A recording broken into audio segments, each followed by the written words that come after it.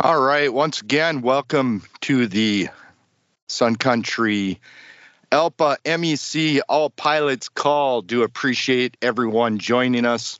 Looks like the stream through the doors started to slow a bit. I think everybody's had a chance to join us that is able, and we are really happy to have you all here. Got some good information to come your way. Eric's got a presentation laid out for us, so I'm not going to steal any more of his time. Eric, take us away.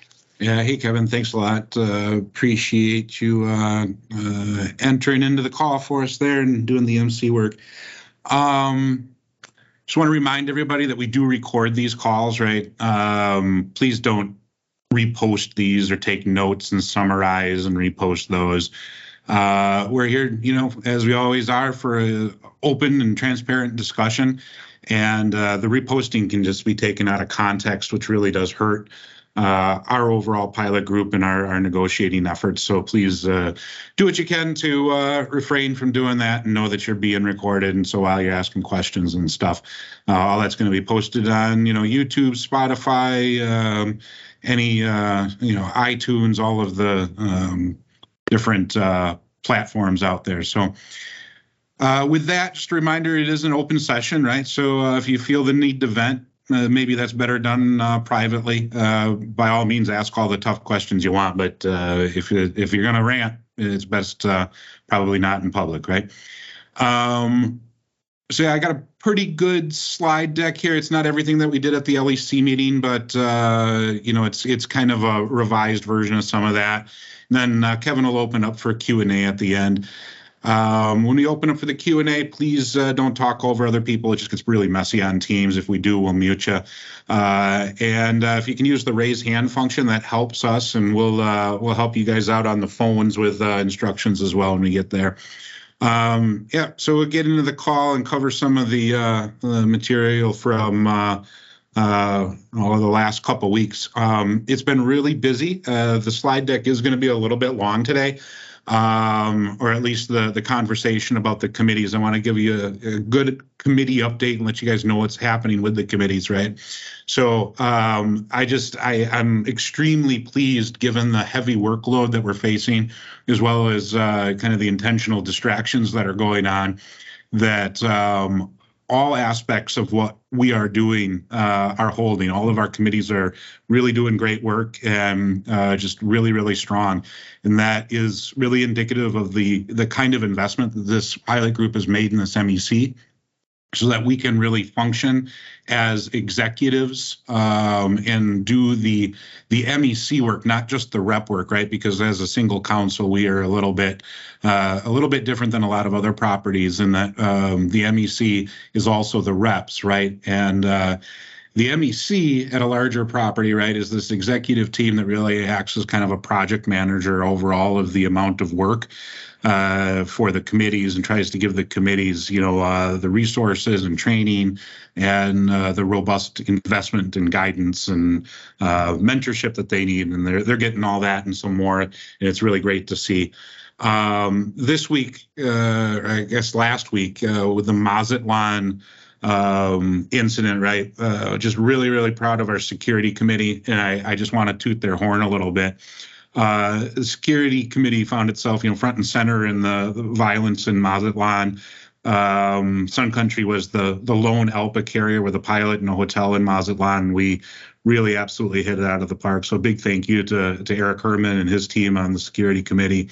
They were able to give us regular important updates and integrate the national officers, and SERP got their chance to shine with Carl Severson. And I think most importantly, one of Eric Herman's projects that he's been working on for a really long time is this IRIS app, right? So it's this app that allows really fast notification of a pilot who's in crisis, or to get notified of, crimes near you while you're on overnights and so forth. It's a really great tool. They were able to upload the national officers on that and the company safety and security people, so Cobos and Winters, as well as all of our security committee and the affected pilot, and have immediate conversation back and forth with him while he was in the hotel in Mazatlan. So yeah, once again, just a really big thank you to Herman and Smoot and Carl Severson. You guys did a great job.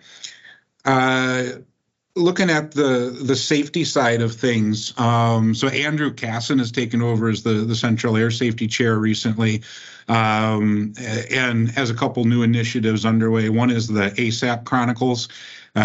Great to see, the data coming out of our security or our safety committees, right? So ASAP has been a bit of a black box, as well as FOQA. We're going to start to see some stuff out of both sides. So these ASAP Chronicles are going to be found in your Comply 365 folder, as well as through the usual ALPA communications channels. And the whole idea is to try and get small, digestible chunks of information out to you guys on safety trends as they're happening. So tune into those ASAP Chronicles, have a read at those.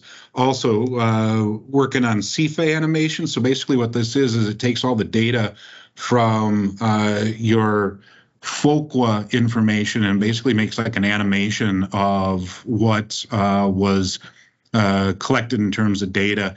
And we're working on an LOA to have a release and stuff, so you can opt in to have an animation made of your data or take it back if you don't want it once you see the animation. So all of that will be handled by our gatekeepers, and that'll keep all of the data de-identified. Just really good progress there, and really good relationship progress, which is awesome to see between the committees and the people who are doing that work on the company side. While there's storm and stress in other places in the relationship, those relationships are starting to blossom and do really well, and we're really happy to see that. Another thing on the safety side of things, you saw the cargo loading and fire detection comm that we had out recently. The safety guys have done a great job taking some action here, as well as the flight ops team. So the MEC brought this issue to management, who is now requiring Amazon ground ops to submit pictures of the loaded bins. So if you see an Amazon bin loaded above the line, which reduces the ability for the fire system to work properly, please write up a safety report. But there's something in place that's supposed to be kind of mitigating those problems, right? So that's awesome. Kind of the big three things, right, going on with the MEC, just a real high level update. Our internal focus has been to create consensus around the JPWG, right, so the PBS working group, and keep that work moving. We've been down a few people recently, but the MEC has been able to pick up the loose ends a little bit. Zillen is back to flying now that the joint working group from the 2109 LOA Section 6 contract work that we did a year ago has now expired as of the first of the year. Zillen's done a great job over the last year trying to push through in a kind of impossible situation, as the company has been coming in unprepared to work on their work. And he's stayed with it through the whole year, and we really appreciate the stress that involves, as well as the load that puts on his family. He's happy to be back out flying the line. I still talk to him every day, and doing great out there. Looking forward to having him back in the negotiating side of things soon, right? Katie Thompson, who has been working with the JPWG, she's been out working on her OE, but been participating remotely on overnights and so forth in the JPWG meetings. Yeah, we've been really busy, but the work is being project managed really well and delegated properly. And even given the workload and the distractions, we've been able to make very good progress on all fronts. So quick update on the JPWG. So the joint PBS working group. after some time working to reach, strategic consensus on the ALPA side as to how we manage the risks of arbitration, the group feels strongly that presenting language that reflects an industry standard PBS system is the best defense in an arbitration. So rather than going down the positional bargaining route that the company has adopted and starting at extremes with extreme positions, we are working to present an industry standard PBS letter and expect that we'll be able to defend that in an arbitration. Good place to be in an arbitration. The company has received, as of last week, full language passes on our full implementation LOA as well as a full PBS LOA. That's in their court now. We're working on contract section language. That's coming along nicely. Kevin worked on integrating new definitions into the Section 2 definitions of our contract, as well as identifying every sentence in the book that touches PBS, so we know what we need to change and add and make modification to.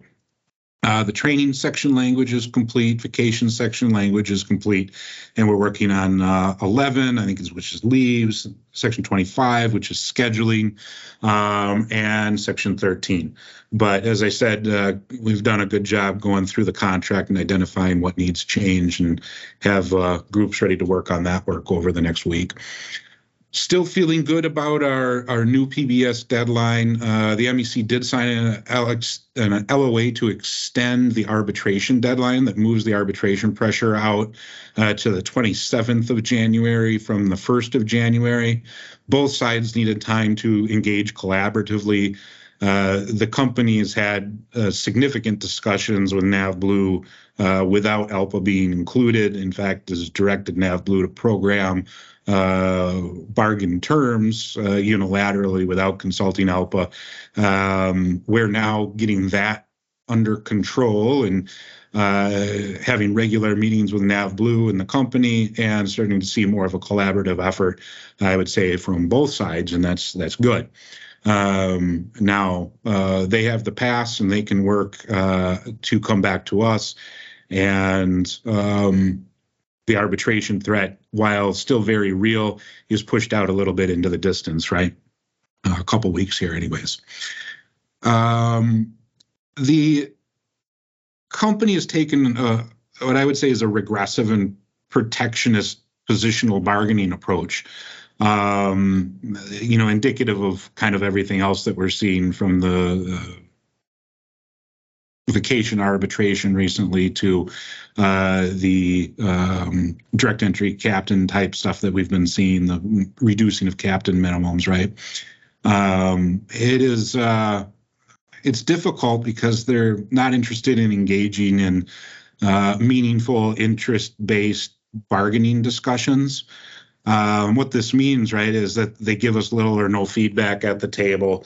They're holding fast, just as an example, to the notion that training must be placed on lines following the final line award, so not as a planned activity or a known absence, which then has a credit placeholder with it, and then your month is created around those planned activities, but instead holding to the notion that what was in the book is what they're going to do. Never mind that the PBS LOA itself says something different.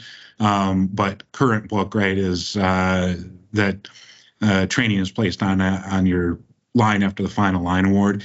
And, the PBS LOA says something completely different, but they've taken this position and they're holding to it.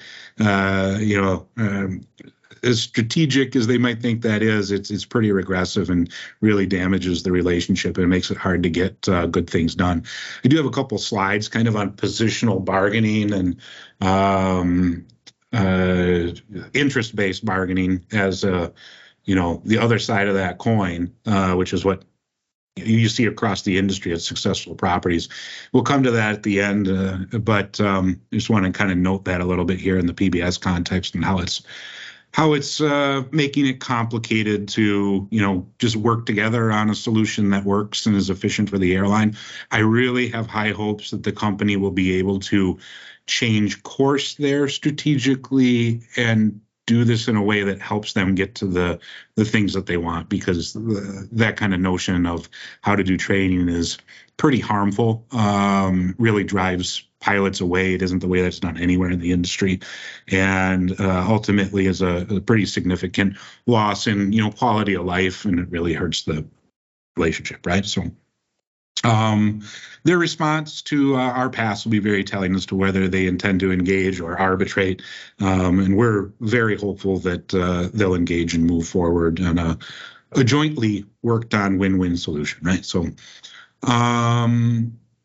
getting into the JWG in section 18, I do have some slides in the slide deck, and I think we'll come back to that later.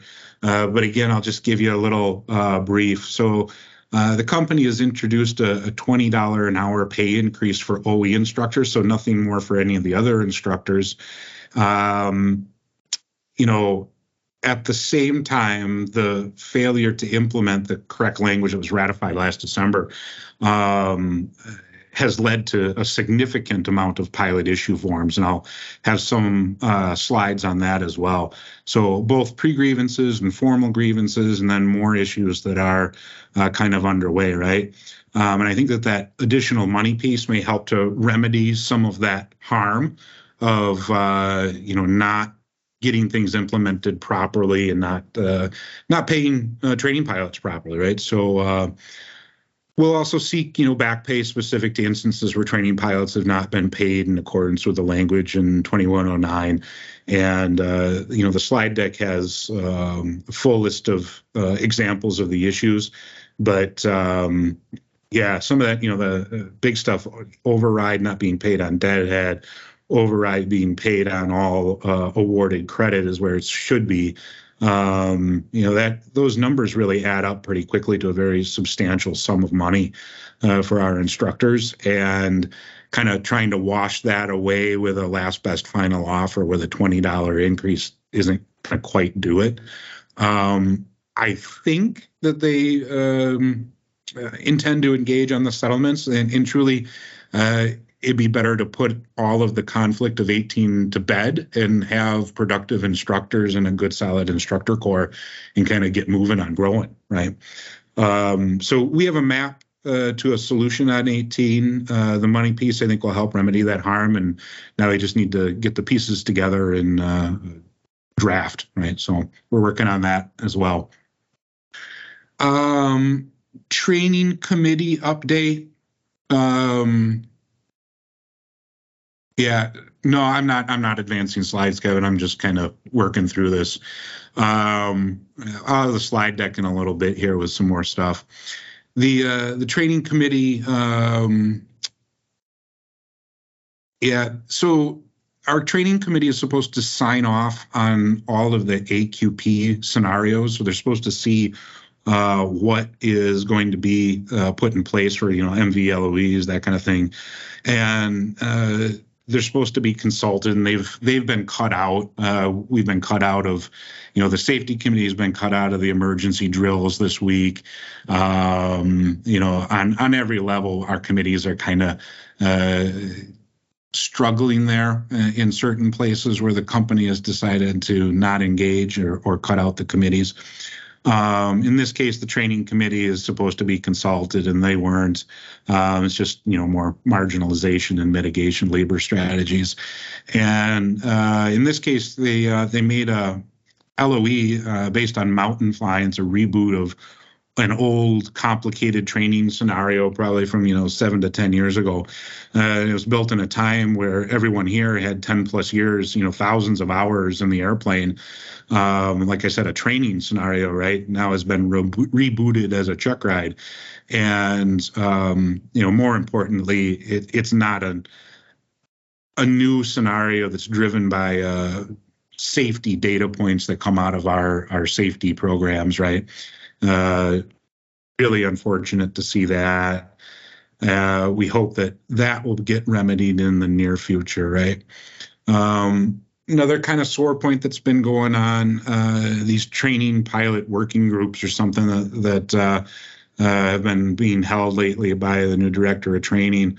That really, it's kind of a listening session on schedules or something, kind of,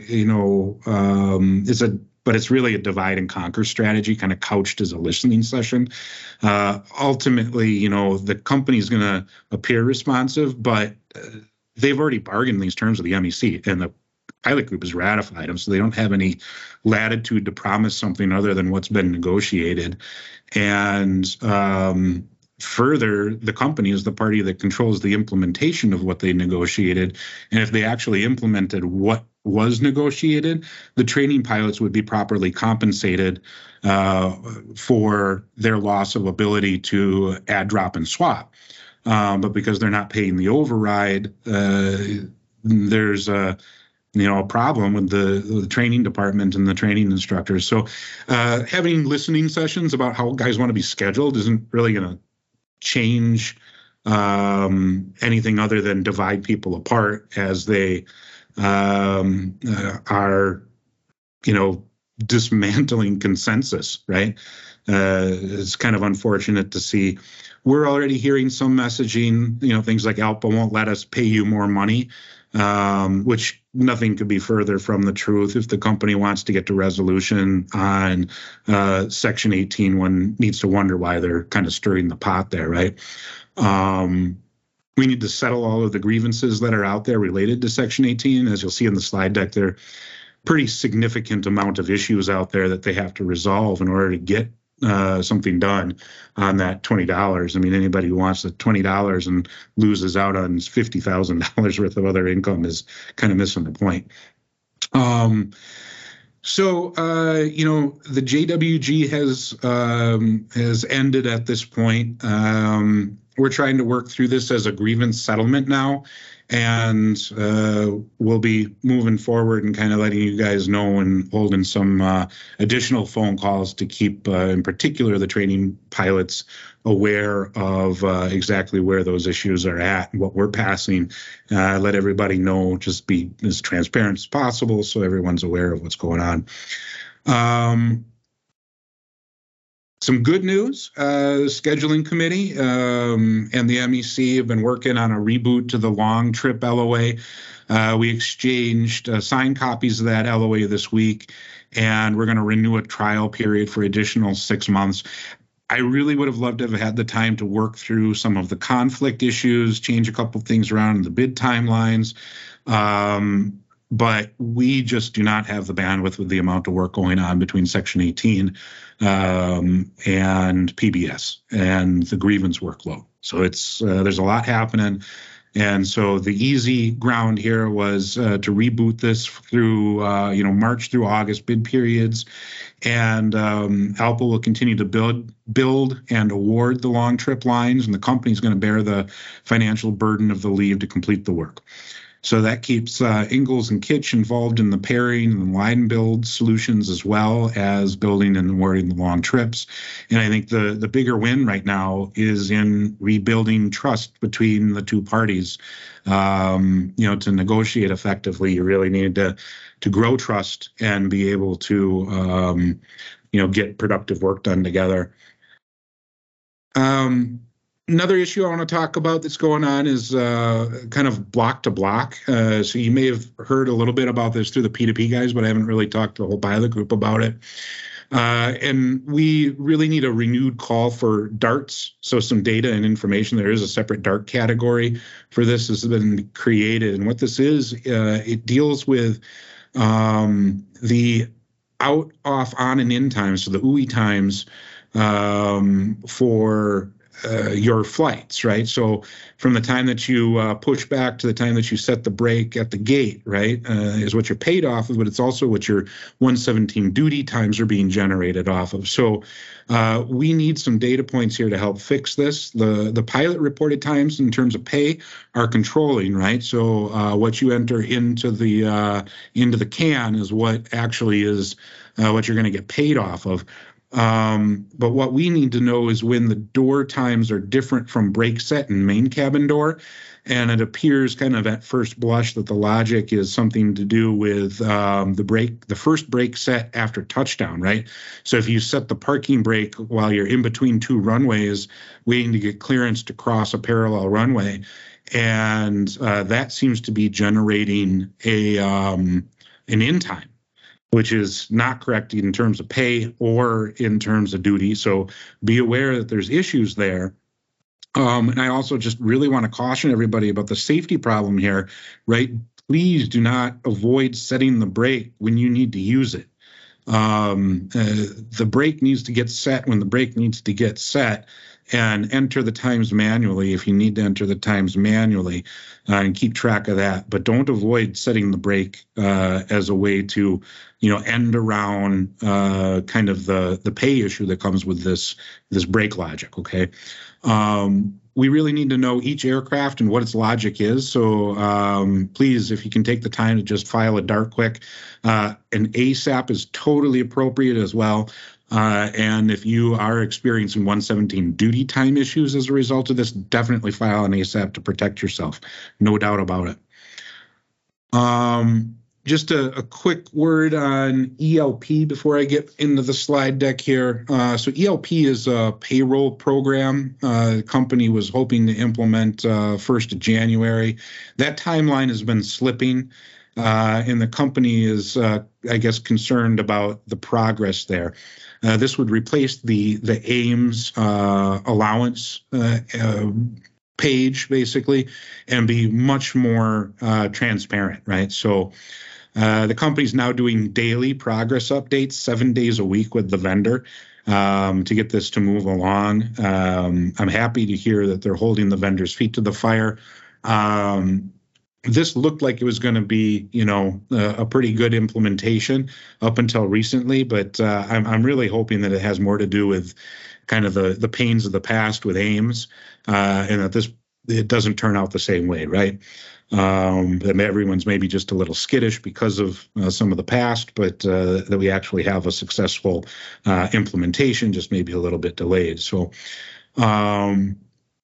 there are ongoing, very significant payroll issues. At this point, everybody really should be manually tracking their pay and making sure that they're paid properly. This cannot go the way of AIMS. Honestly, it needs to be fixed, because nothing drives attrition like having to fight for your pay. And everyone saw the bulletin over the last couple of days here, and the 11 separations, I think, was on there, and 4 of those are captains, right? And it's pretty painful stuff. We just got to get it right. We got to be able to pay people properly, and you can't fight for your pay. It is a moral issue, and it needs to get dealt with, right? A company has indicated more investment into AIMS if they can't get a fix here through ELP. That's a bit puzzling given the ongoing systemic meltdowns, right? I think 2 major systemic meltdowns, not dissimilar to Southwest's IT problems, right? We really need to make an IT investment here and get out of AIMS and get in to a payroll program that works properly. Doing payroll in a kind of semi-manual way for a pilot group with over 600 pilots now is just really complicated. So, that's some kind of tough stuff. We do have,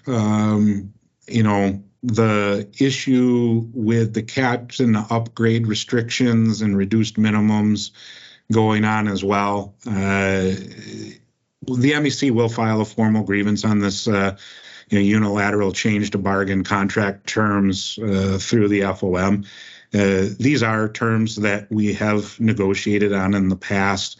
They're definitely under the purview of bargaining, and we understand that the pilot group is rightfully concerned about the reduction in minimums, and we hear a lot of safety concerns expressed. There is a clear contractual violation, though, in the addition of turbojet 121 multi-crew restriction. And if anybody, on property participates in a position award and has a bid in for captain, and you are restricted from being awarded a captain position because you have, turbo prop time or single pilot time, that restricts you from that captain award based on the newly added restriction of 300 hours of turbojet. Clearly, you should have been awarded that, and we should have been able to bargain over that. And it's not a huge problem to work through. It's just that with actions being taken unilaterally, intentionally meant to harm and marginalize ALPA, and by that the pilot group, you're going to end up with guys who are financially harmed by this, and ultimately a grievance is going to have to be filed to remedy that. We're also concerned about the additional charter evaluations. We're not sure quite fully what that's about. I think we can probably work through it, but we would have to engage, the company would have to engage with us in order to work through it, right? I get a lot of questions. I don't have a lot of answers yet because there haven't been conversations other than us being told that this is going to happen. So, unilateral subjection of our pilots to further possible failures through or special tracking through an additional check ride by the way of some kind of charter checkoff is fairly problematic. I'm being told that isn't going to be what it's about, but we don't have anything written that says that it's not going to do that, right? And it's unclear what the company intends to do, just simply because they haven't bargained with us and we have few answers. So, like I said, we've bargained about these issues in the past, and we have bargaining history on both upgrade restrictions and the training footprint. The MEC has indicated that we're interested in engaging in a mutually beneficial discussion, right? So we talk about our problems together and we find ways to solve them. Instead, they've taken a positional bargaining approach again, and or worse, right, by just imposing changes without bargaining. So with that, I want to get into the slide deck a little bit, and I have some information to share with you guys about the survey. I'd like to do another call where we really go through all of the survey, but it's a good solid hour just to work through the slide deck on the survey. And obviously there's a lot of news and issues that we need to get out to you guys. And so I've kind of condensed these down a little bit. So here's some survey slides from line check airman responses. So this is only looking at current captains who are responding to these questions. So how much of the following are the following factors affecting your decision to become a line check airman? So rating with a star system. So 1 star, not at all. 5 stars is a lot. So the existing contract language in Section 18 for training pilots. So essentially what you see here is that all of the captains were asked whether the existing contract language is affecting their decision as to whether they would want to be a line check airman or not. The existing contract language is, 39 respondents. So about half of the captain respondents are saying, yeah, the language is a problem. And I think the rest of these slides will kind of bear out just how and why. So how much are the following factors affecting your decision to become a line check airman? Requirement to be a full-time training pilot and not a line pilot, right? Does that affect your decision? Yep. The full-time restriction does indeed dissuade people from wanting to be involved. We, at the company's request, right, moved from a volunteer system on a month-to-month basis to the full-time basis. The exchange there of value, right, was that the full-time training pilot, for losing the ability to add, drop, swap their trips, right, being locked into their schedule, would get a training pilot override. And what pilots are seeing is pilots who aren't being paid the override are having to fight to get paid for their override. And as a result, choosing not to become training pilots, right? So, yep, the full-time restriction is a problem. Here we see pretty astonishing alignment around this, right? So concern about loss of schedule control, such as trip training, drops, and open time pickups, right? That's where the concern is. That's what people want.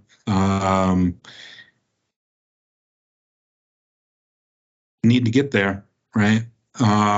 Or pay people enough to not be concerned about that, right? And what was designed there is that, at least what was in the minds of the negotiators last December, is that you're going to get paid an override for being a full-time training pilot. It's just an additional dollar amount.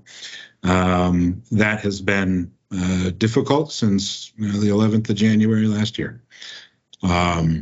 That's why people don't want to do the job and why people are expressing discontent with their training pilot work. Concern that your work schedule and quality of life will be worse as a line check airman than a regular line pilot due to the company's aggressive growth plans. Yep. Concern that your work schedule and quality of life will be worse as a line check airman, right? I think all these slides kind of work together into a pretty good picture, right? As to where the sentiment is here as to being a line check airman or becoming a line check airman, right? Here's some survey data on FOs. So these respondents here are just first officers, why they're choosing to bypass upgrades, right? So would your seniority hold a captain position at this time? And this is kind of in the November timeframe, right? So 72%, or 48.6% say yes, they could upgrade. 51 say no, they couldn't upgrade. I think what will bear out here is that even if this was all yes, right? So we just brought the minimums down to nothing and let unfettered access to being a captain happen. Let's see what happens. What's your main reason for electing to bypass upgrades? Schedules, right? So you can bring the minimums down to nothing. Yeah, there's safety concerns and a bunch of bad stuff happening in terms of damaging the negotiating relationship that's really difficult to fix. But we're not fixing the schedules, right? Who's going to upgrade into a schedule they don't want? Apparently, about 73% of the FOs are saying, I'm not interested in that. Career plans, a couple interesting slides here with the career plans. So, excuse me, I kind of went ahead there. Career plans. Have you considered downgrading to FO in the past year? About 28% of the captains have considered downgrading, right? We saw one in the last position award, but apparently about 28% of our current captains are considering moving back to the right seat to get a better schedule. What are your career plans for Sun Country? This one I think is pretty complicated, right? So here we have, I'm actively applying at other carriers, right? 20% of the of the FOs are actively applying to leave, and another 39% are considering applying but haven't done so yet. So 59.5%, 60% of the first officers are considering or actively trying to leave. These data points I think are pretty revealing. And when you see numbers like this that are really lopsided, you really have to look at it and wonder why, right? And guys are looking at the schedules going, man, I don't want to upgrade into that. Better to take myself somewhere else where I can upgrade into a schedule that I want for the rest of my career and that's the next 20 or 30 years in doing this job. And so they're looking elsewhere to get that, right? What's the biggest factor affecting your decision to consider leaving Sun Country? So across all pilot respondents, and it's about 50% of the pilot group here, 57.7% say schedules, right? You break that down into captains, 81% schedules, first officers, 46.6% schedules. And you see a higher number with pay there for first officers as well, right? Because where are we attriting to? Basically, Delta and United. That might start to change as the other carriers have now outstripped us in terms of pay over the last year, where we held a higher pay rate over Spirit, Frontier, JetBlue. That was a little bit less of a desirable position and a little bit more lateral, right? But now here we see where the real issue is in schedules, though, right? Got to fix the schedules. That fixes the captain upgrade problem. You don't need to do any of the crazy reducing the minimums to nothing. Got 100 people sitting in the right seat who've been in this airplane for a long time. Just need a better schedule. This is just some sentiment, right, on direct entry captains. And what we were asking about was more of a direct entry captain system, not just simply, unilaterally lowering the minimums to nothing. But I think this is pretty telling of where the pilot group is at with this kind of notion, right? So 53.5% say I would not be in favor of hiring direct entry captains because I feel it would mask more fundamental issues that the company needs to address first. Right? Training, IT, some of that stuff comes to mind. Obviously, I find this slide fairly interesting, right? Because about 14% are saying I'd be willing to accept direct entry captains if that's what's needed for achieving future growth plans, right?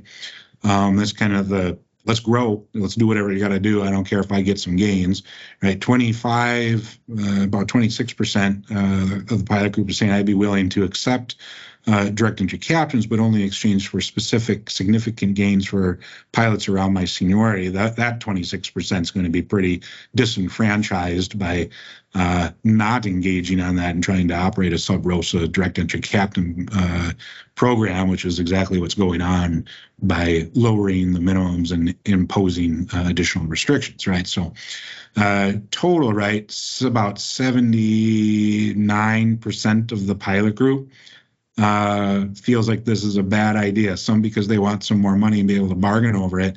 And a big chunk are just simply concerned about the airline in and of itself. That, I think, is a statistical anomaly that bears looking into more deeply to understand why and what those fundamental issues are, right? And what people are concerned with. But to me, that says, 79% of the airline is not going to be very pleased with the actions of late by reducing the minimums and imposing restrictions. It's a lot of the work group. Tone deaf. Section 18 update. So we did a little bit of this at the top of the call, right? Just kind of talking about what's going on with 18. But, all right, I mentioned that the company's offered a $20 increase to OE override. That comes out to about an $1,800 increase on the 90-hour guarantee. That's pretty good, but they're denying paying the override on all the guarantee, right? This is kind of being proposed as a last best final offer-ish. There seems to be a little bit of opening to deal with some of the grievances. I don't see how we can not deal with the grievances. And as you'll see over the next 5 or 6 slides, there's a lot of stuff out there. I don't think that they're impossible issues to work through, but they do need answers. Otherwise, our training pilots are going to suffer pretty significant losses compared to what was ratified last December. $20 or not, they're probably better off, even if they have to win those things through arbitration and wait for the back pay to get what they actually negotiated rather than a $20 an hour payoff. Because remember, the company is only paying these guys the override on the training that they actually do, not on all of the trips awarded to pilots through bidding for OE. Understand, too, that they're restricted to 8% of trips with the implementation of PBS, at least, that the way that OE pilots are going to get their trips is through bidding, right? And all of those trips, presumably, they would want to use those for OE and are supposed to be paying override on that. It's about 8 to 10 on the amount of block that we have now, 8 to 10 instructors that they can do that with. amount to 8% of total trips, which is kind of interesting and complicated. Nonetheless, $1,800 increase on 90 hours of guarantee, but that's only if you're actually getting paid the override on all 90 hours is what was negotiated. So the offer as it stands right now doesn't settle the outstanding grievances. We're holding fast to the notion that it needs to. And as you'll see in the slide deck, there's a lot of them. The training pilots are owed significant amount of money, and I think need back pay to remedy this, right? The $20 might help some of that move. But the unpaid override alone is worth significantly more than $1,800 a month. Apologies there. The company has insisted that the override increase must move with this section. We asked, hey, you're having troubles hiring and retaining these OE instructors. Why don't you just pay them the extra 20? And no, they need them to move. They see it as somehow bringing to resolution the issues that are in question. Really, all that's necessary is just to implement, but that hasn't happened. I think that comes down to the notions of positional bargaining versus, integrative or interest-based bargaining. They just simply don't want to implement something they don't like, right?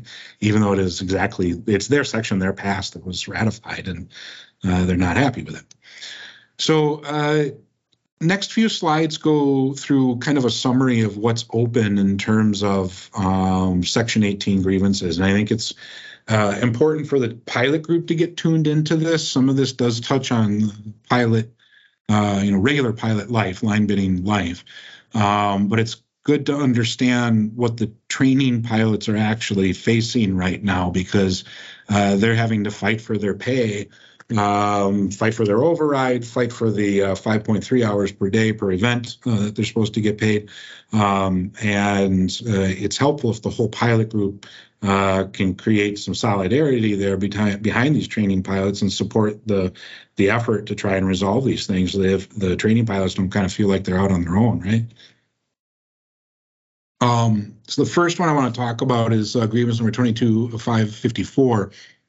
This is kind of a rolling 5-day scheduling of training pilots. So the ratified section, the language from last year, 18G5 and 18B11. 18G5 requires that the training events be awarded at the final line award. This is, the definition as well of what is a training event. So the training event definition does not contemplate a blank work period, and it has no underlying training events, individual specific training, and that's supposed to be awarded at the final line award. What's happening right now, all the training pilots, sim instructors, APDs, are being given essentially blank work shells or blank days. And then all of their training is being assigned on a 5-day rolling scheduling window. This was not approved, not negotiated. What was agreed to last December is different from this. This is a unilateral decision that was made by the company. We said, don't do this. You need to allow people to bid their training. And they said, no, we need to be able to do this to have the training throughput. Reality is it doesn't change the training throughput, and the change has been catastrophic in the training department. They're in complete chaos. What this does to the training pilot, right? They're supposed to get their underlying work. So, LOS1, MV, LOE on the 17th at 2, right? That's supposed to be scheduled. And then if it cancels, they have cancellation protection for that canceling. And additionally, they have, uncovered training events, which is training pilot open time. And because all of the training pilots have nothing on their schedule, all of the uncovered work is just getting divvied up and shoved into those empty work shells rather than going through uncovered training events. So there's a pretty significant, I think, very large financial issue here for our training pilots, as the additional work opportunities that uncovered training events would be for them, as well as the cancellation of their events. All that's being undermined by this unilateral change. right? So pretty clear violation of what was ratified. 2258, this deals with the other side of the coin, right? So this is the 5-day rolling scheduling window for new hires and upgrades and OE training pilots. Couple citations here. So 11I2A, known monthly training includes all ground school, flight training, and checking that can be known prior to the publication of the initial bids. Certainly, all of this training can be done prior to the initial bid. It doesn't constitute line checks, right? So it carves one thing out specifically. The bidding and awarding of known monthly training shall be in accordance with the procedures described in Section 25 and Section 11I3. And then 25G4A says all pilots who have been listed in the bid package as eligible for ground training or simulator training or checking, right? Simulator training or checking during the bid month shall also bid their preferences for specific training periods that have been included in the bid package. So you're supposed to be able to exercise your seniority to bid a training slot that works with your WACL, right? Our pilots are being denied this, and it's hurting the income of the training pilots and leads to unsuccessful training outcomes as people struggle being shoved around in schedules that are inconsistent and are moving people's body clocks all over the place. It's really unfortunate. 22534 is a grievance regarding solicitation of training pilots by email. So this is general solicitations. 18H1, email general solicitation, uncovered training events, not OMS published, all right? So the contract requires that OMS, which is AIMS, it's not email, it's not some other system, it's not an Excel spreadsheet posted online. It is AIMS by definition in our contract in Section 2. So the training events being done through email was nothing more than a way to get to the point where things were OMS published and they're not OMS published today, right? Constitutes a general solicitation, which means an offer from crew scheduling to a pilot pursuant to 25J. 25J was deleted with 2109 of last year. The ability to do general solicitations ended with that. And 25T, right, prohibits the company from soliciting pilots to violate the contract, such as simply asking pilots to do training events or fly regular pilot flying or anything like that is not acceptable. So really this grievance deals with running the uncovered training events by email rather than through OMS, through general solicitations. Then we have 22535, which is solicitation of a training pilot by text or phone. These are individual solicitations. These have always been prohibited by our contract. It's not acceptable to call up an individual pilot. Even in the past, all that was supposed to be allowed under 25J was the general solicitation, not an individual solicitation. And in this case, we see a training pilot being texted and called on an unrecorded line to an individual training pilot to cover uncovered training events. In this case, it was not a full-time instructor, but an instructor on a fly month. And they were asked on an individual basis by training scheduling and the director of flight operations to violate the contract in violation 25T. And asked to add regular pilot open time, which the training pilot would then fly training on, which is not acceptable under the contract anymore. It's a violation of 181A, which prohibits the training pilot from flying line operations flying. They could not do the training, the OE, on regular pilot flying, right? Yep. All that stuff. Here's some more. 22526, failure to publish uncovered training events. So this is simply not OMS publishing uncovered training events. and that the current email system doesn't cover that. 22.559, training pilots assigned sim fills. There were lots of discussions and negotiations about training pilots doing sim fills or moving sim fills into the training pilot uncovered training events. That language did not get written into what was ratified last December, and needs to be dealt with. From a credibility standpoint for us, I would say that it needs to get written in, much like the company needs to provide override on all awarded block, because that's what the minds of the negotiators believed was going to happen on both accounts, right? So currently what we're seeing is arguments with training scheduling, whether they need to pay 4 hours of pay or 5.3 hours of pay to training pilots, assign sim fills. First of all, no way to assign it. Second of all, training pilots don't do anything other than 5.3 hours. All of their work is a training event paid at 5.3. That's all that there is under the ratified and loosely implemented, not properly implemented Section 18, right? So there isn't any work that a training pilot should be doing that gets paid less than 5.3. There you have it, right? Shouldn't be doing it, can't be assigned it, and if you are, no way to pay you 4 hours for it. So pilot was also not paid an override, which is not correct either. Training pilot was assigned after the final schedule. There's no way to assign work after the final schedule. The only way that a training pilot can get work after the final schedule is through uncovered training events.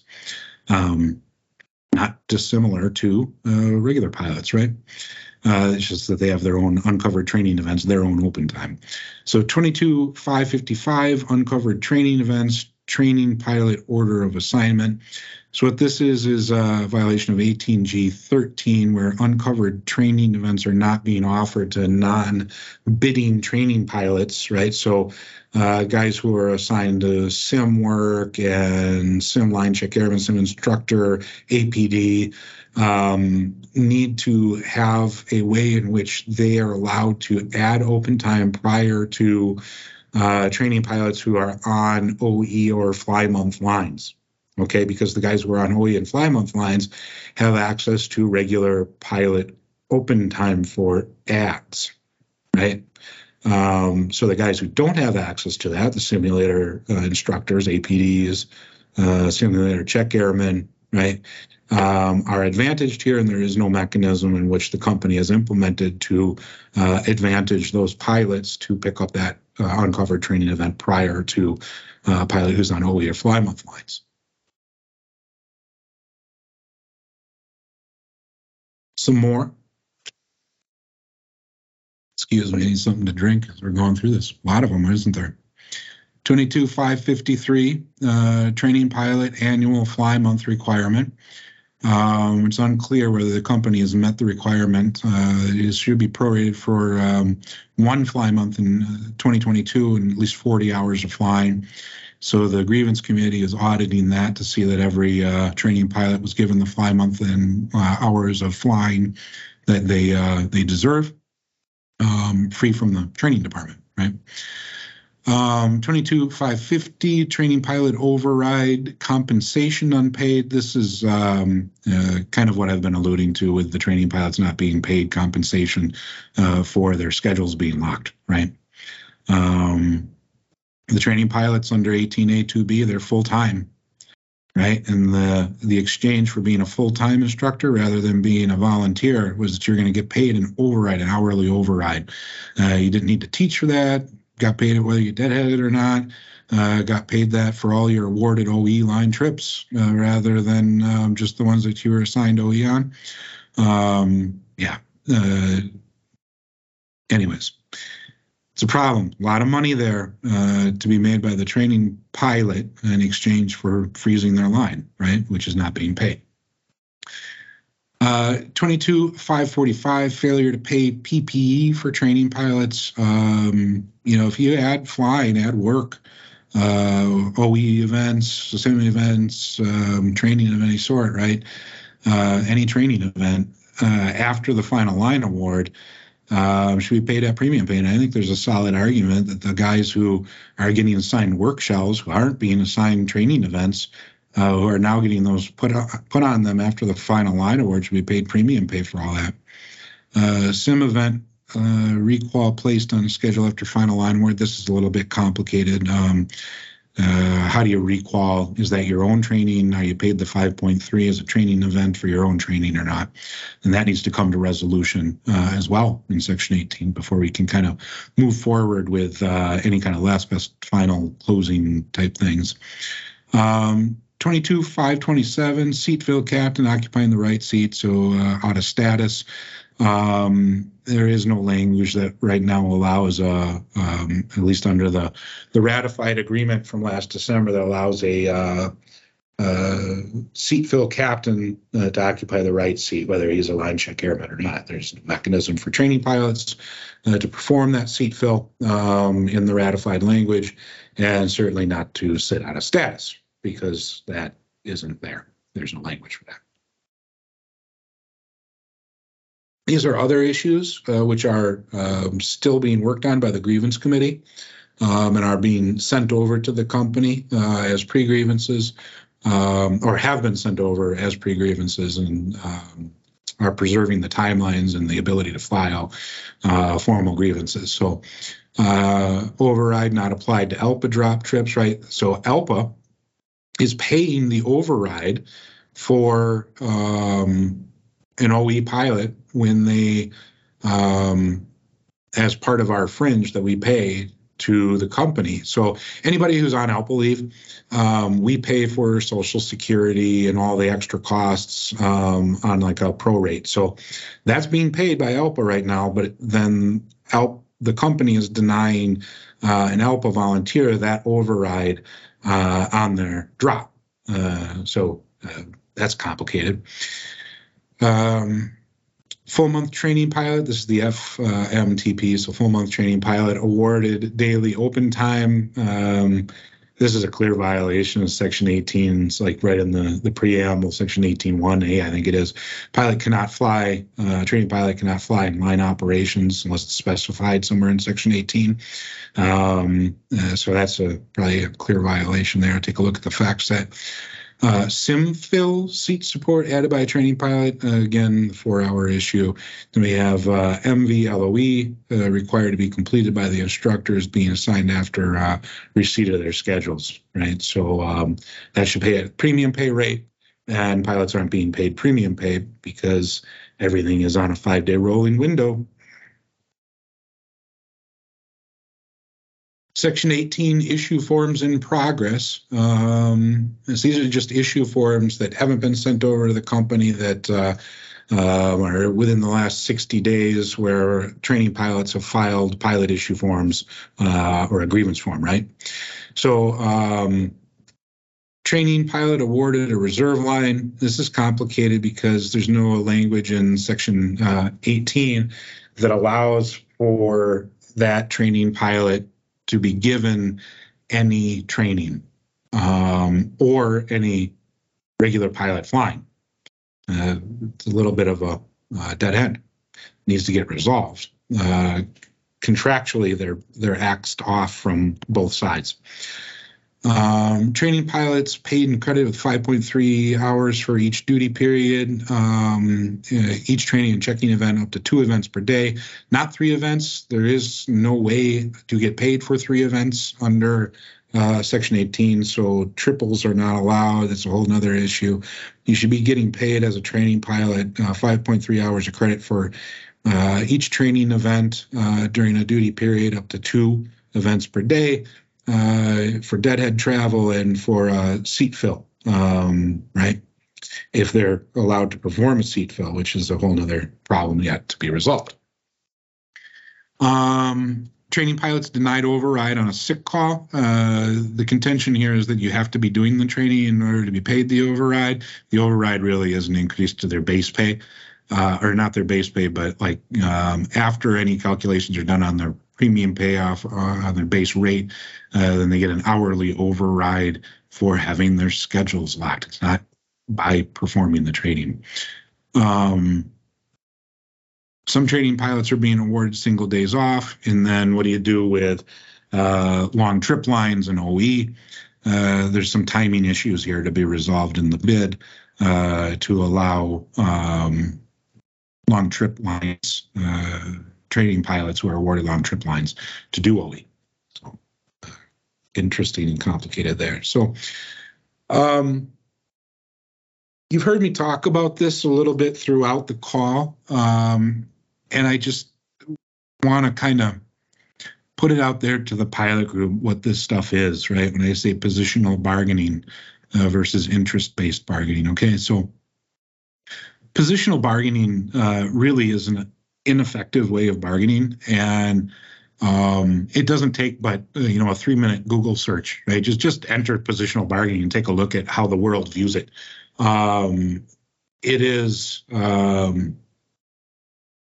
the notion that someone has to win, right? And then someone has to lose. And you hold tight to these extreme positions and refuse to move off of them, right? It's essentially the, haggling over a used car on a used car lot, right? I'm willing to pay this. I'm willing to sell it for this. And the two, extreme offers make small concessions and they drag it out, or as they move, $5 increments as they move together, and neither one ends up where they want to, right? So it's a positional bargaining is a form of distributive bargaining where both parties view the conflict as a win-lose situation, right? It is competitive bargaining is synonymous with positional bargaining, right? The idea that someone has to lose. I have to beat you in this discussion, right? It's the idea that the pie is only so big, and we're going to distribute some part to you and some part to this group, right? And they view negotiating as a conflict in which there is going to be a loser. It's really long, it's really arduous, and it drags out the process. It's way longer than it needs to be. Because you're not identifying the issues, discussing the issues, and trying to move towards resolution on those issues. This is kind of just a visual interpretation of what happens, right? So positional bargaining in the column on the left, right, and then integrative on the right. I couldn't fit the long picture all on in one big line, so you move through the left side slide first and then move to the right slide. So in positional bargaining, disputants are adversaries, whereas in integrative or interest-based bargaining, the disputants are joint problem solvers, right? You work together to solve issues and problems. That's what this place needs. It has a lot of problems. It needs to work quickly, expeditiously to solve its problems, identify its problems, and make fixes, right? In positional bargaining, you gotta beat someone. So the goal is victory, right? And in interest-based bargaining, the goal is making a wise decision. How do we want our airline to work, right? Rather than I want it to work in some kind of middling, screwed up way that we've arrived at as we carve off different sides of the pie, right? And end up with something that nobody likes, right? What we need to do at this airline is work on goals, right? We're a tiny little airline with a long ways to go. Tons of revenue, that's great. But man, if you keep operating in a way that, and bargaining in a way that is driving the two sides apart, and someone has to win and someone has to lose, versus working well together to get things done, it's a problem, right? And there's a long list of airlines with that stopped in this chart right here and died. In positional bargaining, you demand concessions, right? Whereas in interest-based bargaining, you work together to determine who gets what, right? You don't have to win the whole thing all the time. You don't have to even win all the time or win at all, right? You can give people something because it's a better idea. Pragmatically, it needs to work this way, right? But not if you see the world through a worldview that says, I got to win and I'm going to demand concessions. right? So in the positional bargaining, you dig into your position, right? Because whether you understand it or not, or you know how it works, or whether it's totally irrational, you stay there, right? In interest-based bargaining, you focus on your interests and not on the position. So we both have this problem. We want to solve it. How are we going to get there? Make things work better, right? So moving on to the right side of the slides, right? In positional bargaining, you mislead and use tricks, right? This is sitting at the bargaining table, not telling people what you want and distracting and hoping that people will get led astray and get people to agree to things that don't work, right? Mislead and use tricks, right? Whereas on the right side, you're open about your interests and you use fair principles. You say, I would like to do this. I'm willing to do it in these ways. Let's work on a better way to do things. Oh, you feel this way? Oh, and that will work better? Yeah, I guess it will, right? And you start working on that rather than obscuring and hoping people will fall into tiger traps, right? In positional bargaining, you insist on your position, right? Whereas in interest-based bargaining, you insist on objective criteria and consider multiple answers, right?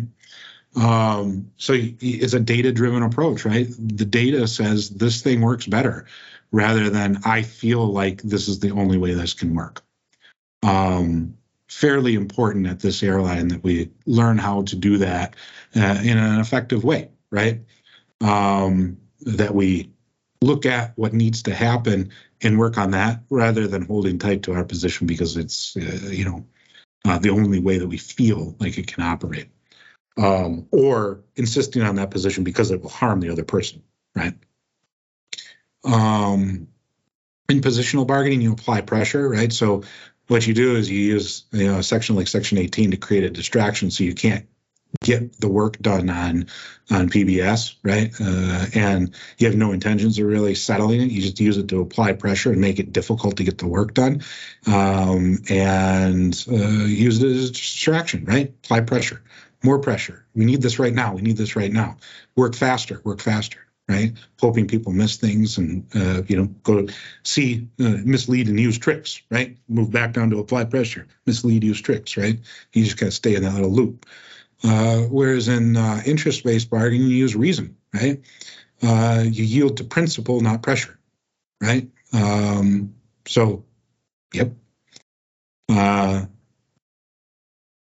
You look at PBS and you go, you know what? We should do what the rest of the industry does because it works. And doing things that make sense and is where everyone else in the industry arrived at, right, is important because it's functional rather than creating dysfunction for the sake of creating dysfunction. And then in positional bargaining, you look for a win for you alone, right? So whereas in interest-based bargaining, you look for the win-win, right? The thing that's going to, where both sides can come together and gain out of the negotiations, right? What that means when both sides gain out of the negotiation is that they're excited about implementing and they want to make it happen, right? But if all you do is positional bargaining, the outcome is going to be a middling, baby split that nobody really is happy about. And what ends up happening is you don't want to implement. Even the company doesn't want to implement their own Section 18. That's their past. They asked for full-time instructors. Look where it's at, right? Positional bargaining. That's how you get there. You don't even want to implement the things that you asked for.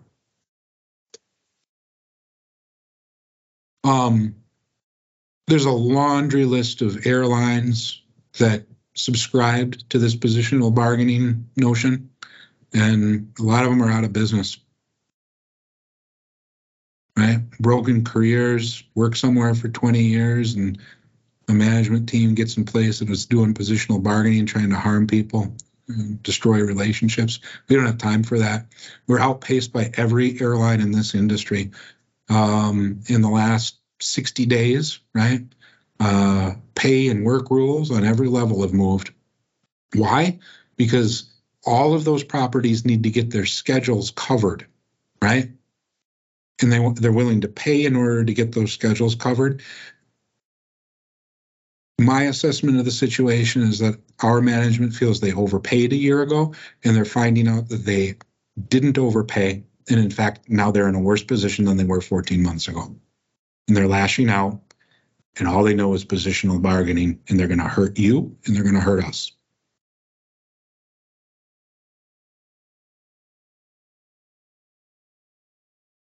All right. That's the end of my slide deck. That's what I got. I want to thank you guys for staying tuned in through my hour and 20 minutes of talking. Let's open the call up to some Q&A. Is it *6, Kevin, for the telephone lines if they want to raise their hand? *5 will raise your hand, and *6 will mute and unmute you. So *5 to raise your hand, then when you're called upon, you can hit *6. Yeah, all right. Anybody at all? Any questions? And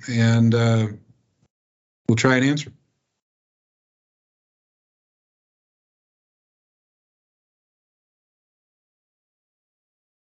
A lot of people in the room. No doubt you've got some questions. Don't be shy. Any questions are good. Yeah, that's right. Yeah, Johnny Lang. How you doing, man? You're muted right now. Good. Got the floor. Hey, I can hear you. Hey, sweet. How's it going, man? Hey, at what point do we start looking at negotiating towards just the next contract? I mean, we're obviously still battling the current one that you guys did, a year ago or whatever. When does that kind of transition into the next goal? Yeah, I mean, we're there, right? Obviously, there's some things from the last round of bargaining that need to get settled, right? Section 18 being the quagmire, and then implementation of PBS. And the company has some serious growing pains going on with, payroll and trying to find IT solutions to, become more efficient, right? They need to do something about AIMS before you end up looking like Southwest, right? Payroll was, as I said, with 600 pilots running, through AIMS, and an Excel spreadsheet is just not doable. You need a Rainmaker or an ELP to get that going. And part of the problem there is, the coding the interface out of AIMS into that payroll program is where the system's breaking down. AIMS is not talking well with the normal real world payroll program. So all that to say, I think there's a bunch of issues that need to get resolved. Now, on our side, right, we're going to have to divide our attention, get really tight in on all of the new metrics in the industry, right, because everything's changed over the last 2 months, and be ready to start the deal when the company comes to us and says we need to pay you more money because we can't hire people and our attrition is spiking, right? So we don't control that. They control that. It seems like they got a lot of issues to get over in terms of, maybe thinking that they overpaid last December, and there's going to be a little, identity crisis schism that goes on there for a while.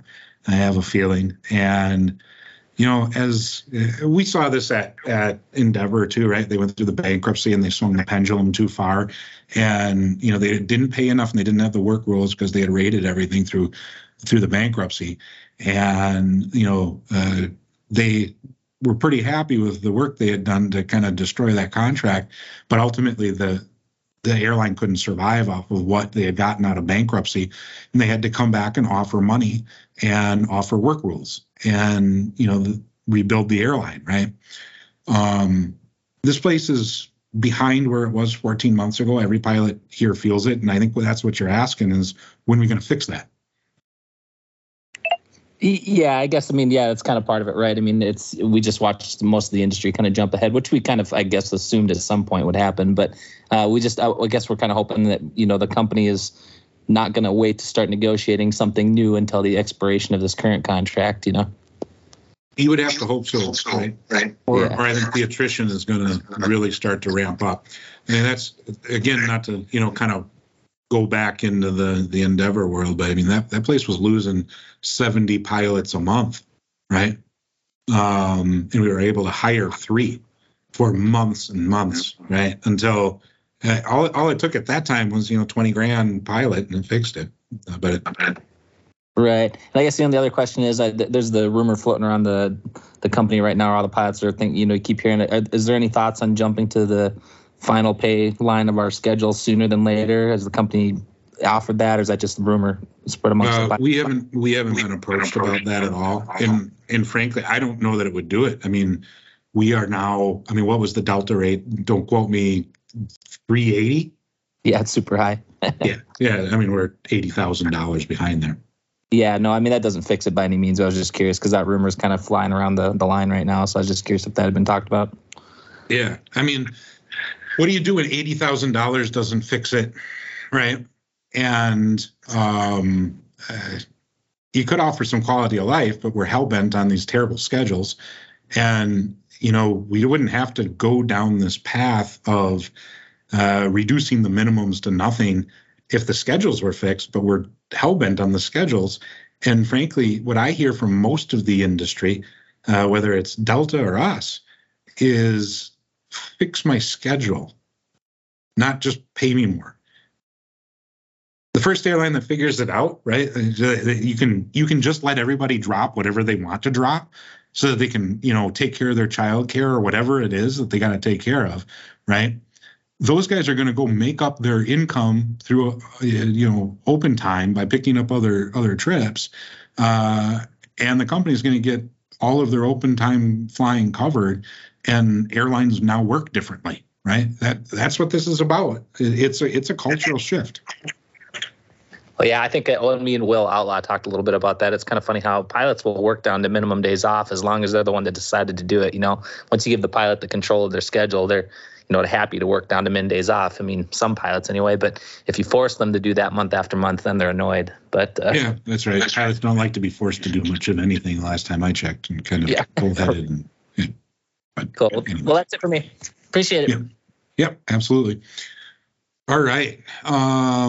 Anyone else? Hand raise function in Teams or *5 on the phone, and we'll open up the line.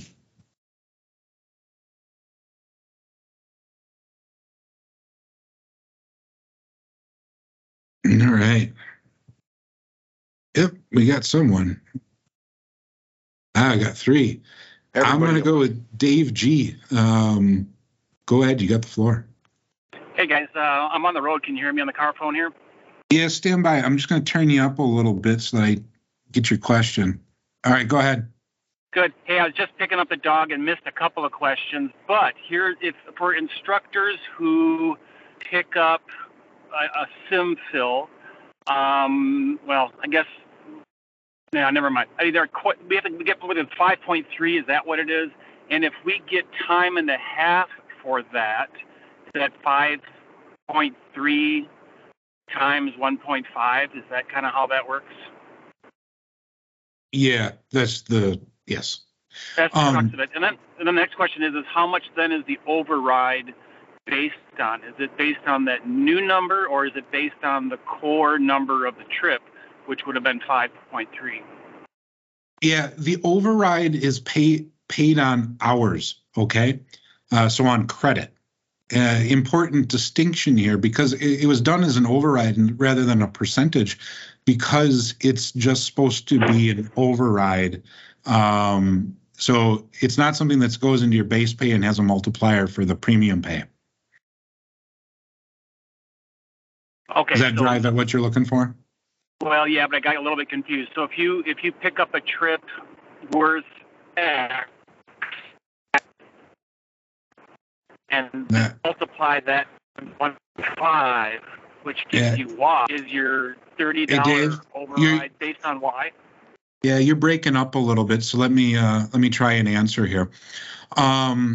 So these sim fills, okay, and I'm just going to go right back to the very beginning on this question. The sim fills are not in the language that was ratified last December, okay? The sim fills are supposed to go through regular pilot open time, and the training pilot under that language doesn't have a right to add them. All right. That said, the discussion at the table was probably something different than that. And both sides need to maintain credibility, right? Them on their override and us on our SimFills, and come to resolution, right? When a training pilot can pick up seat fills, all right, they can go on his schedule as one of the 17 events, in which case they're paid at straight pay, 5.3. And if they're added through uncovered training events, they have a pay override, right? So 150% premium pay, okay? So 5.3 hours of credit at 150% of your base rate, then add the override on top of that. Great. Thanks so much. Really appreciate it. Yeah, hopefully that clears it up. Josh Rederath, you're up. All right, you guys hear me? I sure can.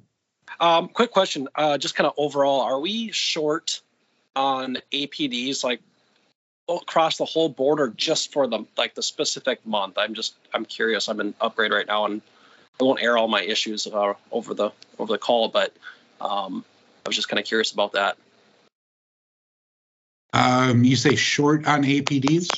Yeah, like are we short like overall for the entire training department, or are we just short like this current month? Are we short? I mean, I'm experiencing some like severe delays between events, which is not setting anybody up for success. You know. Yeah, nobody's talked to me directly about it. What I gather is that they needed more people doing OE and have pushed APDs to do OE, and so they're a little short on people to do checking. But I really am not the person to answer that question. I'm not close enough to the issue. Sure. Okay, I appreciate it. Thank you. Yeah.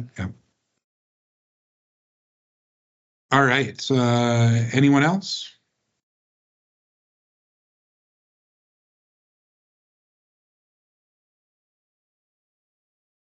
Tony Lokes.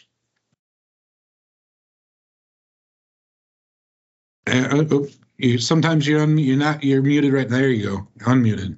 There we go. Sorry, Yeah. I hit one a few times. You guys hear me all right? Gotcha. Yeah. Perfect. Hey, this is a little bit of a two-parter, and if I need to take this offline, just let me know.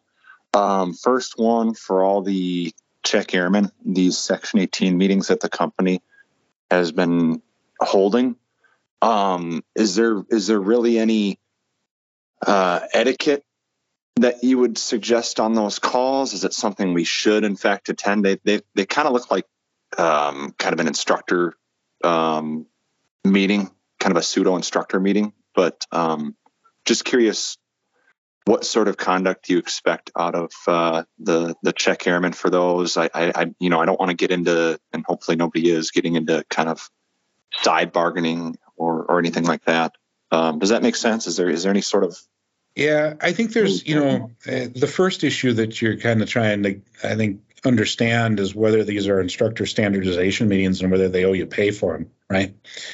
And that's unclear to me what they're trying to do there. If they're using them as kind of a sub rosa standardization meeting, let me put it this way: there's a right way of doing this, and this is just like a simple town hall listening session, right? Both sides go together and we hear what the pilots have to say, right?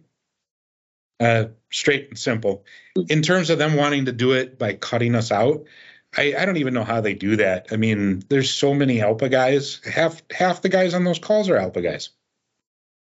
And I mean, like, pretty involved in their day-to-day workings, right? From Zillan and you and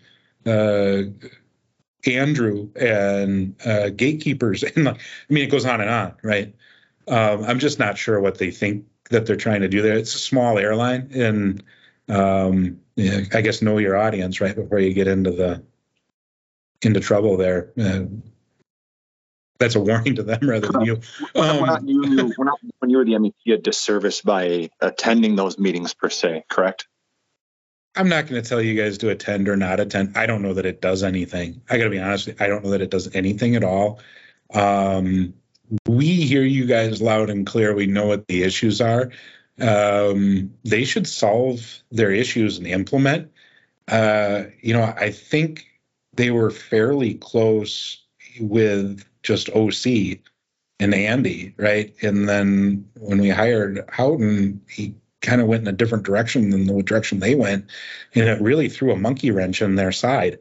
That's where all the 5-day rolling scheduling window stuff comes from, and it totally undermines everything that was negotiated in December.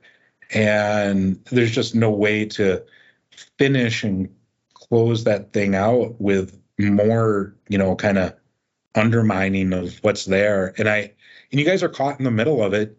And go listen, go tell them you're not happy with what's going on, right? Need to get paid properly and settle the thing and have a clear work environment, right? The instability is doing nobody any good. And, I guess here's my issue is if their notion is they're going to hold a bunch of listening sessions, it's going to end up with a bunch of guys hearing false promises about things that they can do that they maybe can't do. And, we can only do so much here. And what was bargained was bargained. And if they want to change it, they can change it. But there's a new exchange of value that occurs, right? And to kind of lead you guys down the path of, we're going to make a bunch of changes, tell us what you want, may not work out for them. Yeah. Anyways, I wish I could give you some clearer instructions. And I'm not sitting in those meetings, and I'm not here in the meetings, and to be honest with you, don't care to hear them or understand what's going on in them. It is it's bizarre to say the least. And I don't know what they're up to. Understood. Second question, this may be a little bit too specific, but you brought it up in the meeting today about trading events being scheduled after publication of final line awards or the final publication of the schedules. What about things that are unlisted on the bid package? Like my case right now is I've got to go do right seat qualification again. I'm due this month in Grace Lake. Next month, they're contacting me about doing that this weekend, but that's not something that's normally listed on the bid package. Is there a specific way to go about doing this? Are they allowed to contact me right now as they are, or is that something that needs to be grieved? I would grieve it and have us look at it. I mean, you guys saw the list of grievances and pre-grievances and issue forms, and there's a lot there. And, the grievance committee is working really hard to wrap their heads around this stuff and get the paperwork filed and, kind of do the work. And the only way for us to track is to file pilot issue forms. And not darts, right? Darts are a great way to reach out and contact us if you need some, contract clarification and get in touch with a committee. But these are, questions about whether I have a violation or I think I have a violation or I know I have a violation. File the pilot issue form and let those guys start working it. That's the clearest answer I can give you there, Tony. Appreciate it. Thank you. Yep. You know what? Bill, you're up. Thanks. Just a quick question. I know it wasn't touched on. Is there any new information? Obviously, the company initiated a pretty big stock buyback. It doesn't seem to have helped the cause, but maybe a little bit. Any updates on movement from Apollo or where the direction of the company is going? It just doesn't seem like we have any direction past hoping we don't have another snowstorm tomorrow that we got to get through. Yeah. I don't know if you tracked on the SEC disclosure, the S3 filing with Apollo and Amazon. So basically what that filing is, if I understand it correctly from the briefs that I got, and I see Alex is on here from Economic and Finance Analysis as well. If I am not giving the right answer, let me know. But essentially what that S3 filing is the mechanism that has to occur in order for Apollo to divest their shares. The explanation that I got from management as to why Amazon was included in that is because of how the paperwork was filed in the IPO. Amazon has not expressed any desire to sell their warrants.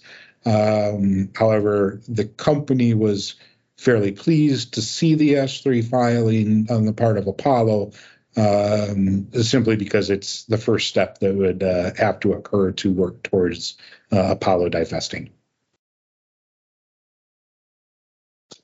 Got it. Thanks. Yeah, the biggest thing was just curiosity about that, and given the stagnation that we have going on right now. To kind of in limbo, right? Yeah, as one kind of side note, and I know I'm sure this is probably one of the largest frustrations for you guys, and I'm sure the question's been asked of the company, but maybe we could get an answer. The company expects us to perform at 100% every day, every time, no mistakes, minimal mistakes, and we got to do it right. But yet, when we look at the essentially percentage of contract implementation versus what was negotiated, how does that equation work for a balanced relationship? State that one more time for me. Sorry, just the end there. Yeah, the question is basically we're expected to perform to the best of our abilities, 100%, do it right every time, all day. And I think this group does a very good job of that. The question is, what's the company's response to how then they're doing grading themselves when we're supposed to be at 100%, but when it comes to contract implementation and putting all these pieces together, the PWG and all this stuff, their percentage of completion or on time is not. I mean, how do we achieve a balanced relationship in an environment like that? Yeah, I don't know. I don't know where they're at in terms of their own self-assessments of the job that they're doing. My sense is that they are struggling with some stuff, right? I mean, we're a growing airline. I just want to take a step back from all that for a second and note that we have almost doubled in size over the last year. When I looked at our roll call numbers, we get a roll call from National every month, and that email came in. It just, the timing of it happened to strike with one of these conversations, a tough conversation with Eric Levenhagen about some of this stuff, right? And I would say it isn't about the people. It isn't about Apollo.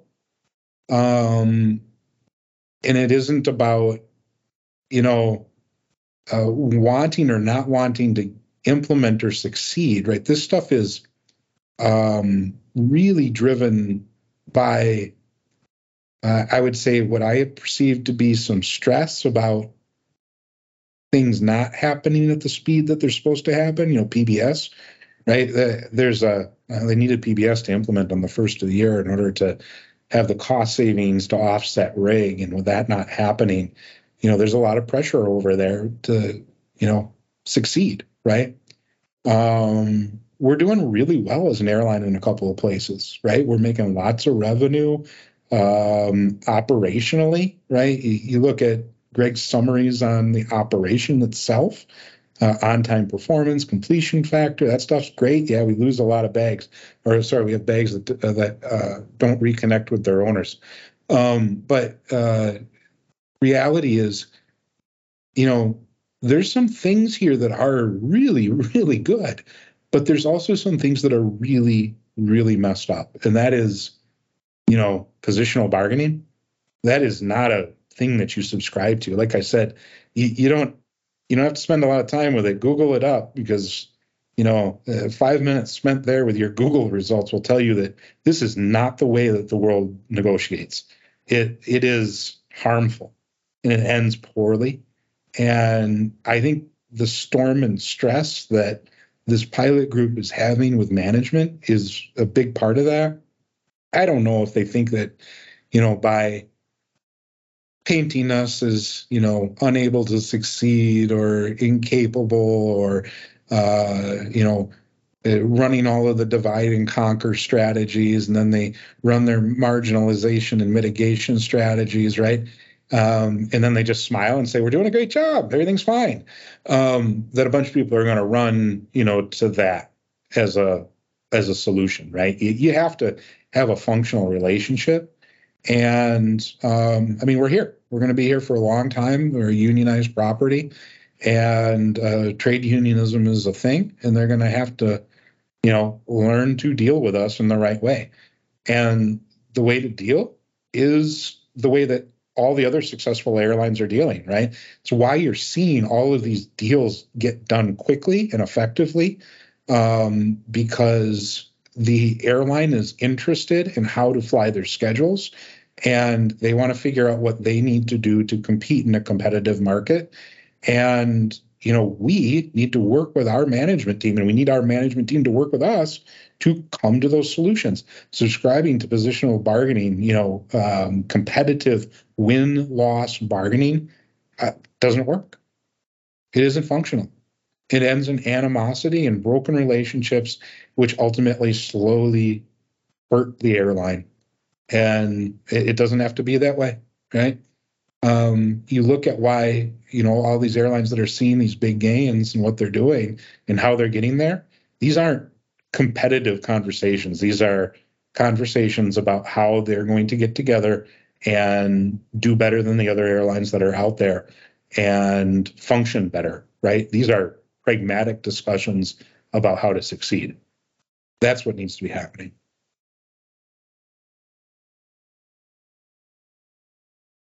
All right. Anyone else? Thanks. Yep. Alvin, go ahead. You got the floor.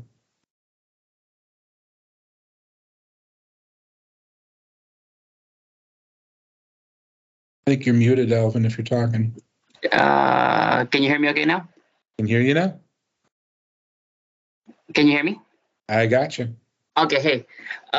A two-part question on the commuter accessibility trips, the long Amazon trips and whatnot. Number one, what was the deal with company not wanting to extend it? And in fact, they let it expire, and now all of a sudden, okay, well, we're reinstating it. What was the deal with that? Can you give a little background?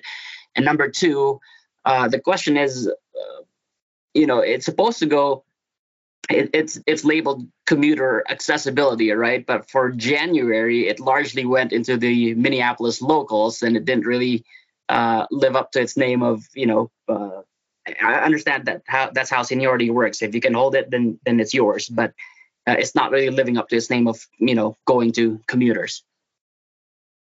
Yeah. So first part of that, why did it expire?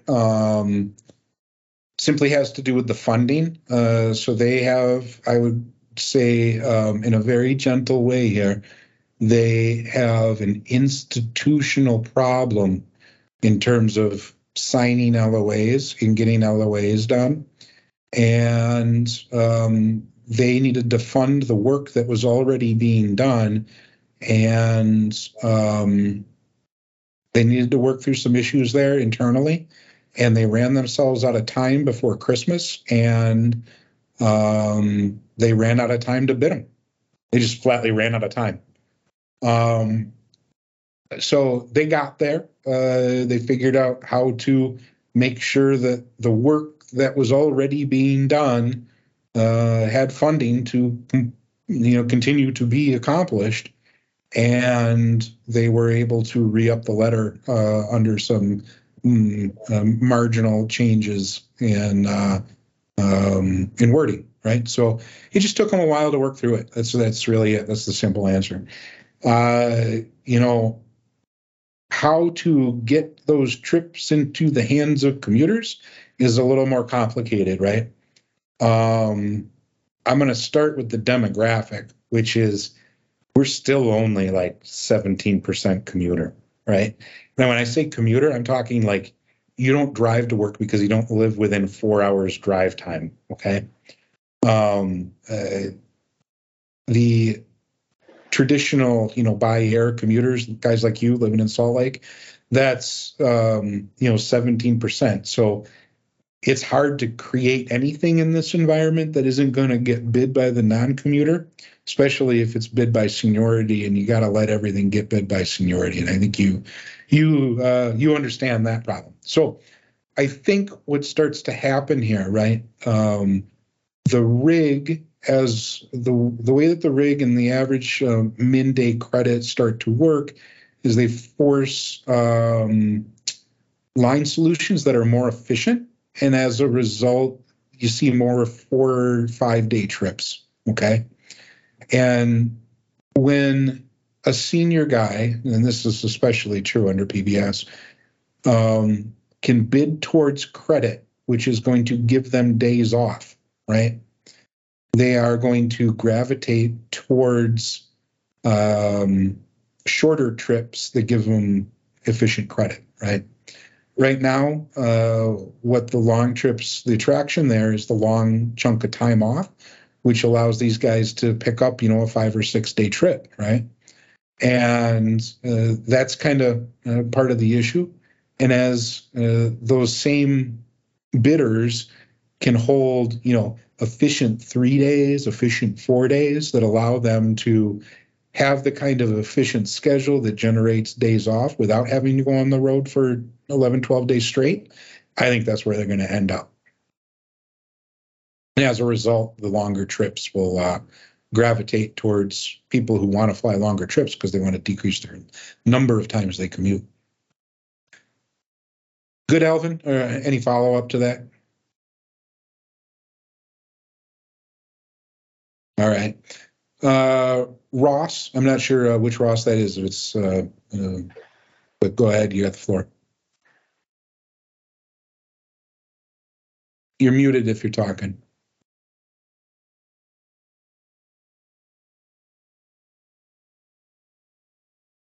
All right.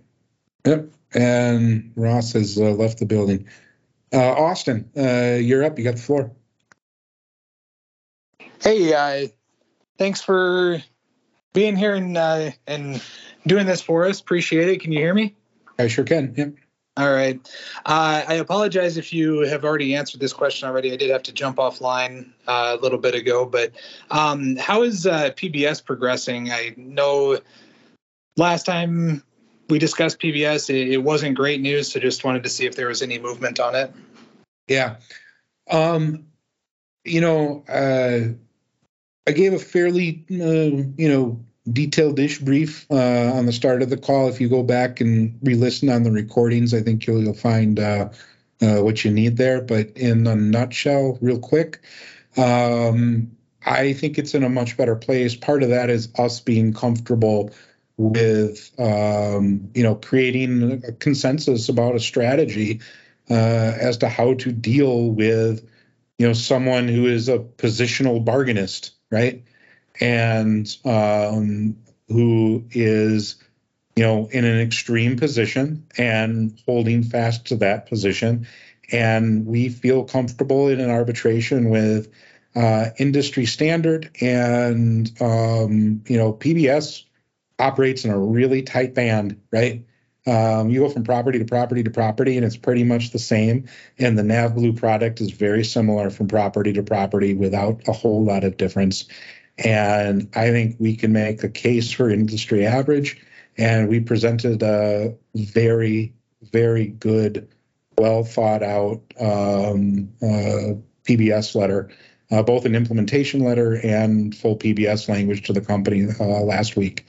So they now have all of our work. We're working internally on the contract section language changes that need to be made. We've identified all the language in our current book that needs to be changed. We're through several sections of that already, and a couple more to go. I think we're in great shape.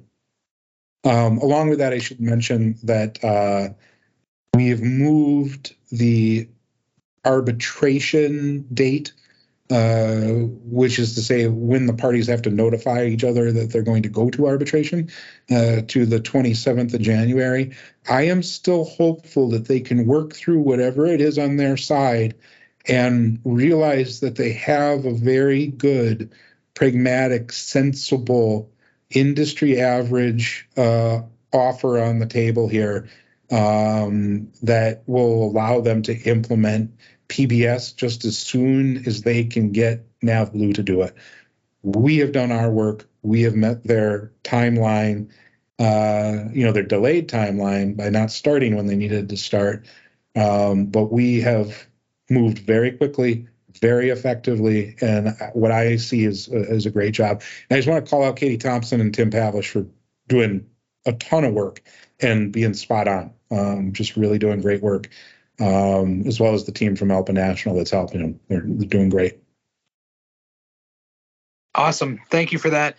Follow up, has there been any discussion as far as, I know, way back when we were talking about, making trips more commutable.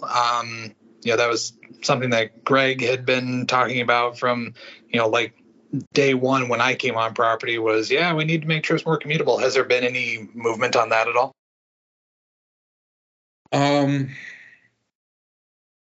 I wouldn't say no. There's a collective knowledge that we need to do better with commuters in order to attract and retain enough pilots on this property to execute, future growth plans. And, the rest of the industry isn't making it any easier by changing pay and work rules, right? Because now it's pay, work rules, and commutability that needs to be solved again. But with that, I would say, when the company is ready, we're ready to talk about how we do it, right? Okay, that sounds great. That's all I have. Thank you very much. Yeah, just to add one more thing, kind of to the picture here. So commuter accessible trips, right, is one of the topics that will get covered in our midterm bargaining. So we have contractually a midterm bargaining cycle is coming up at the end of this year. Okay, I talked about this a little bit on our last all pilot call. We have 4 issues identified by each party, plus the CATS or commutable accessible trips conversation to have. All right. And what that is it's add, amend, change language on 4 issues, and then deal with the commuter accessible trips. So there is a conversation coming on that. PBS implementation needs to occur before that conversation really is going to work. There's been work done with the S3 pairing build software, or optimizer as they call it, to be able to create trips that start and end out of domicile. So the idea would be that you would tack on travel days onto other trips. A lot remains to be seen here. How do you do that without hurting either pay or days off, which are some of the requirements of what needs to be addressed in order to do anything that looks like a commuter accessible trip. That said, the long trips are kind of the easy first start to that, right? To see just to see if there's takers.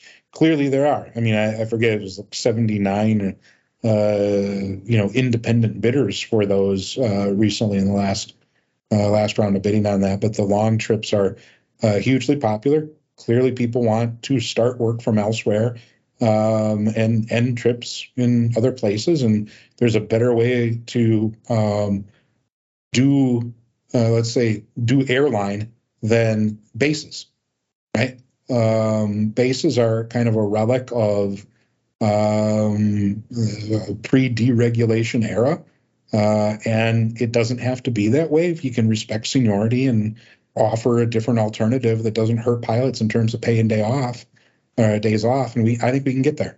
It's just a matter of figuring out what that's going to be and what it looks like. And in order to do that, we need some concrete ideas to talk about with the company. I haven't seen a scenario yet that doesn't harm the pilot in terms of either pay or days off, one or the other, and it can't hurt either one of those things. So that's maybe more than you wanted to know, Austin, but that's where that's at. Nope, that's a lot of good information. Thank you very much. Appreciate it. Thanks for everything you do. Thanks, man. You too. You're doing some good work at the safety committee, so happy about that. All right. We're coming up on the 2-hour mark. If there's anyone else who has any questions, thoughts, additional things they'd like to dig into, even stuff we didn't cover on the call, I'd be happy to talk about them, but use the raise hand function and we'll answer your questions.